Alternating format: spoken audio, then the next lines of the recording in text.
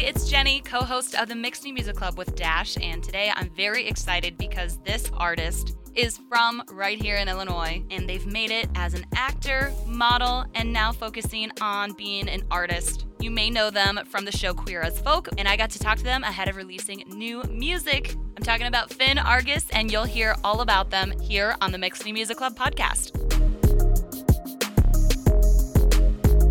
Tell me about being from Chicago, and it's Des Plaines, right? Yeah, I grew up in Des Plaines, just 5 minutes from O'Hare. I mean, it's a great place to grow up. I was super close with my family. It's a super small town, you know, so the scope of my life wasn't huge, but I always knew I wanted to make music and act. And from a young age, I started doing theater, and then that turned into TV and film, and then I started writing my own music. So it just sort of like took off, and I don't think any of my family expected the trajectory of my life, but here we are now, and I'm finally putting out a new song, and I'm very excited about it. Oh my gosh, and we're gonna get to that, but how did you get to LA? Because I noticed that you went to school in the New England area. Yeah, so I actually just went to online college courses, but from Des Plaines, I started working in LA all the time for like various acting projects. And then it just sort of made sense to live here. I wasn't actually planning on moving to LA at all, but I came out for an audition season with my mom, and I ended up booking something, so I stayed, and then that kept happening. So I now have lived in LA for 9 years.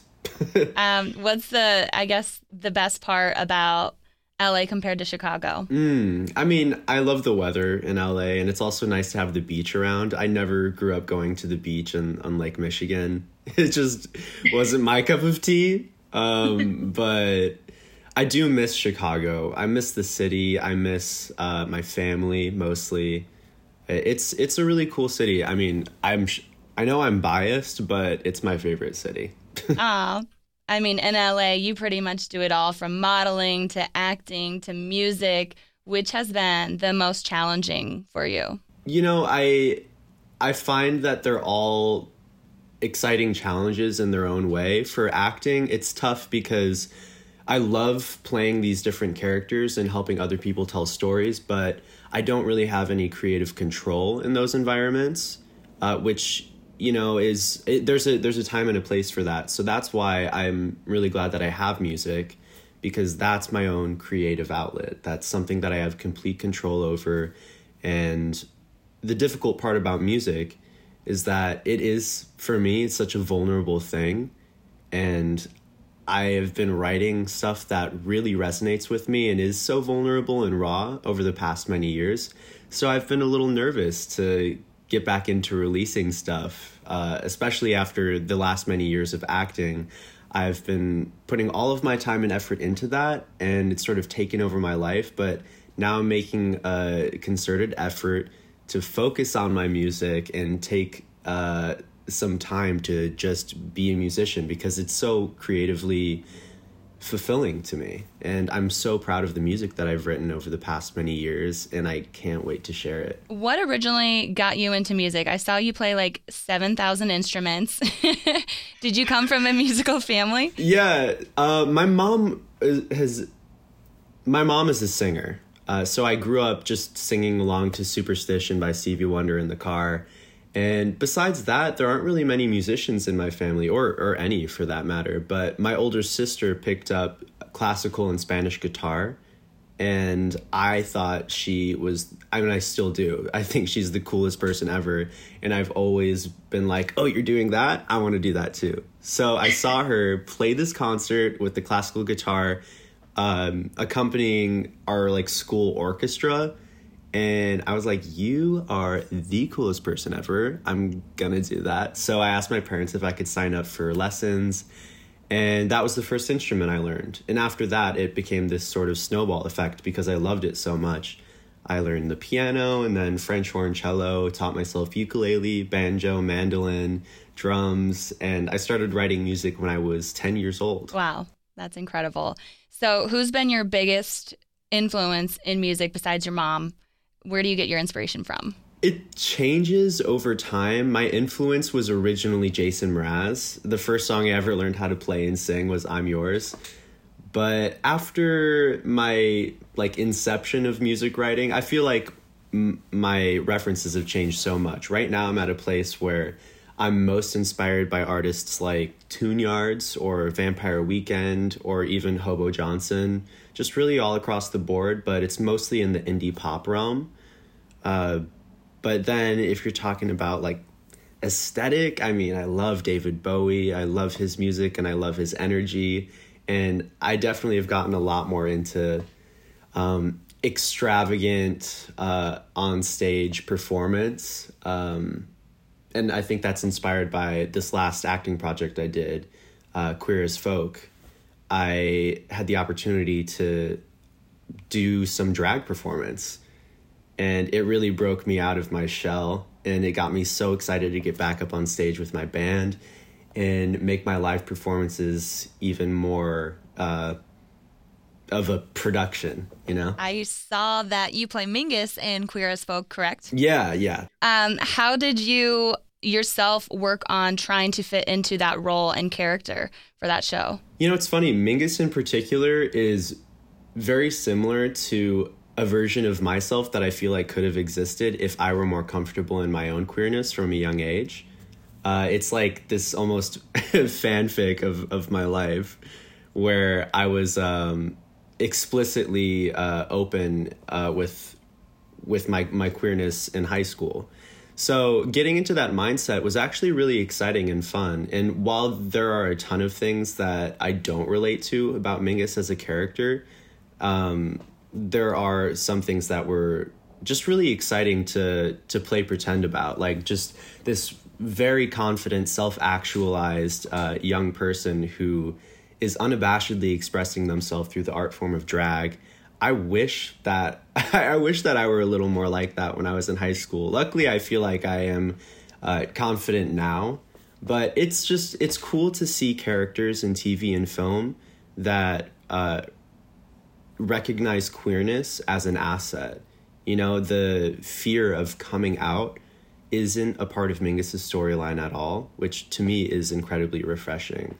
As a queer person, I'm constantly watching the narrative of coming out and feeling ashamed of oneself, but we don't see that with Mingus. And with most of the characters in Queer as Folk, we're just meeting these queer folks where they're at and getting a glimpse into their life. And I love it. It's really exciting to me to be a part of a project that normalizes and embraces the queer community. Now, transitioning that to music and getting to be yourself and having that creative control, would you say your personal experiences have been what your music's been about? Absolutely. Yeah, and I think that's why I took such a long break from releasing music.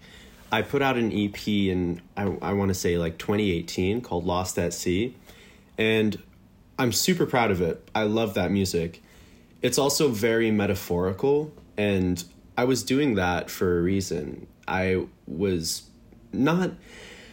focusing my energy towards these fantastical metaphors because I wasn't ready to talk explicitly about my life experience, which is that most of the romance I was experiencing was queer, and I took some time away just to reassess how I wanted to express myself and how vulnerable I really wanted to be in my music. And the answer is I did want to be very vulnerable. You know, those are the things that I respond to and resonate with when I hear music. So it was time for me to start writing stuff that was more aligned with what I believe, and that is explicit and still creative storytelling. And over the past 5 years or so, I have written music that I am so proud of, and it is reflective of my true life experience and queer love, queer heartbreak. It's just all across the board, and it isn't solely about my queerness. It's just about me, and the only difference is now I'm not inhibiting the conversation points in any way, and I'm not hiding behind any metaphors. While there are still similes and metaphors, and it's still poetry, I started being a little more on the nose, when it called for it, instead of, deferring to metaphors about pirate ships, which is historically what I was doing. I was going to ask, what can we expect from your new music? And you had just kind of covered a lot of it. But would you say, when you said it was all across the board, are there ballads? Is there upbeat music? Is it all of it? Yeah, I would say, whereas Lost at Sea was very singer-songwritery and sort of polished, in this new iteration of music, it's much more energetic and frenetic even. It has a lot of punk elements. It's kind of like punk meets indie pop. So there's a ton of angry energy in the way that punk music has. It has a lot of angst, but it's also a lot of really fun and uplifting instrumentation. There's a lot of ukulele, that's sort of my thing. I play the ukulele.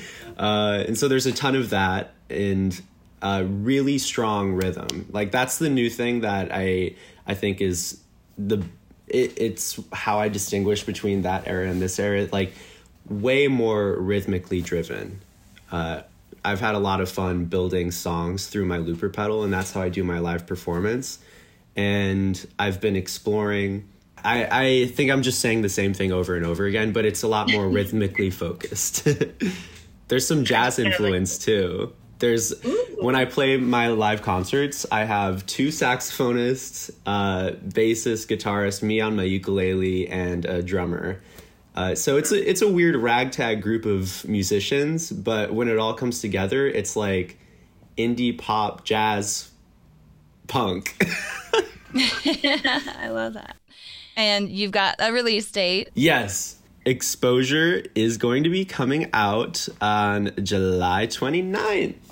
Exposure is actually the name of the single that I'm going to be releasing on July 29th. And it's also coming with a music video that I made with the filmmaker Ramon J. Goni. And I'm incredibly proud of it. It's super cool. It's like this sci-fi themed music video, and it really takes you on a journey. It's quite the roller coaster. But after we put that single and music video, I'm going to do some live performances with my band. We're going to do that little circuit and going to get back on stage. And eventually this year, I am going to be putting out an EP, which will have a bit of like a queer coming of age story. It's a concept EP that tells a story from start to finish. And it's based on my experience of coming into myself and coming out and falling in love and getting my heart broken on the West Coast. I think so many people are going to be able to relate to you, and it's amazing that you are helping people through your music as well.